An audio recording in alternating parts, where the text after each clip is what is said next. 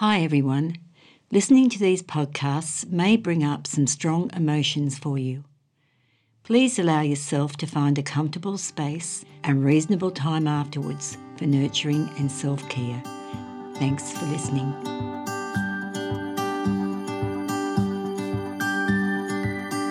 Welcome back everyone. For my podcast today, I would like to talk about feelings of not being good enough.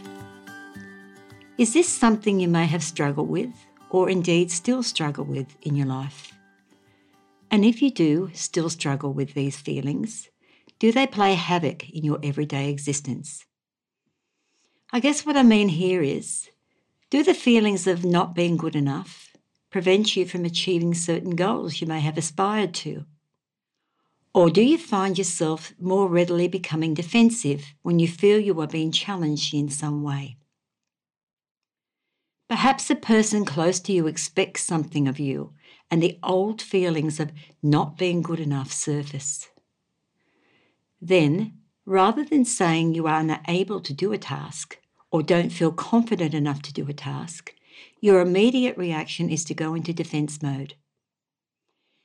If this is the case, could the feeling of shame be beginning to surface?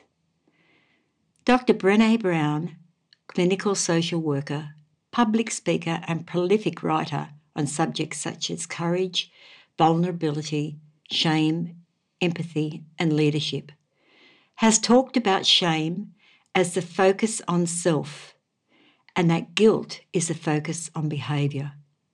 Further clarifying the statement as shame is I am bad, guilt is I did something bad. Brené also stated, shame is the intensely painful feeling or experience of believing that we are flawed and therefore unworthy of love and belonging.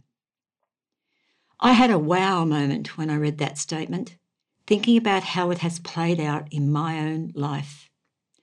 I know I have experienced a lot of shame in my life, especially when I was younger.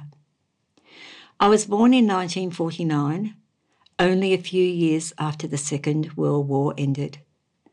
I had a German surname and I am an only child. I was ridiculed and shamed during my primary school years and was even severely punished when an incident occurred where a girl my age taunted me on the way home from school, calling me a Nazi. Now, I don't know if there are people out there listening that are old enough to remember Globite school cases. Well, let me put it this way. They are made to last. I swung my Globite school case around and knocked her in the head. I ran all the way home and, of course, didn't say a word. Shame?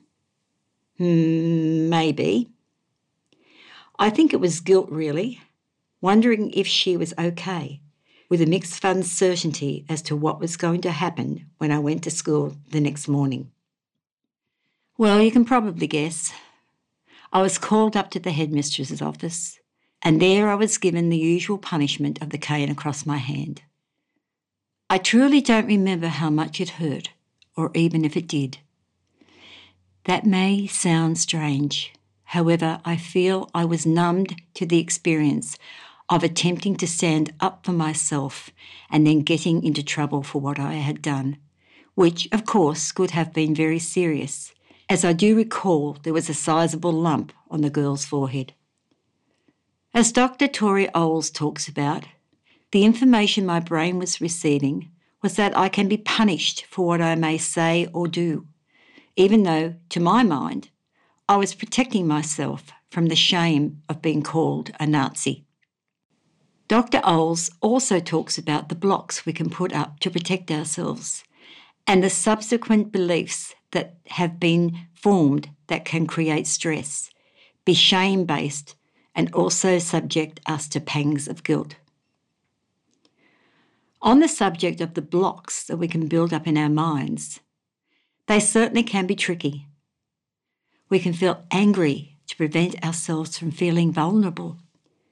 But if we can slow down and allow the space to let our mind speak to us, we may be able to recognise the past feelings of vulnerability, which proved scary and perhaps even dangerous back then, However, things are different now, and a new way of detangling the association of shame and fear may be able to emerge. Is this possible with guilt? Can we detangle the association of guilt and begin to live our lives in a different, even more positive way? For example, as I have talked about in a previous podcast, there is so much we can feel guilty for when it comes to the grieving process. As with any loss, there is grief, and then guilty feelings can begin to surface. As David Kessler, an expert in grief and loss, says, we take the information we have now and turn it against ourselves.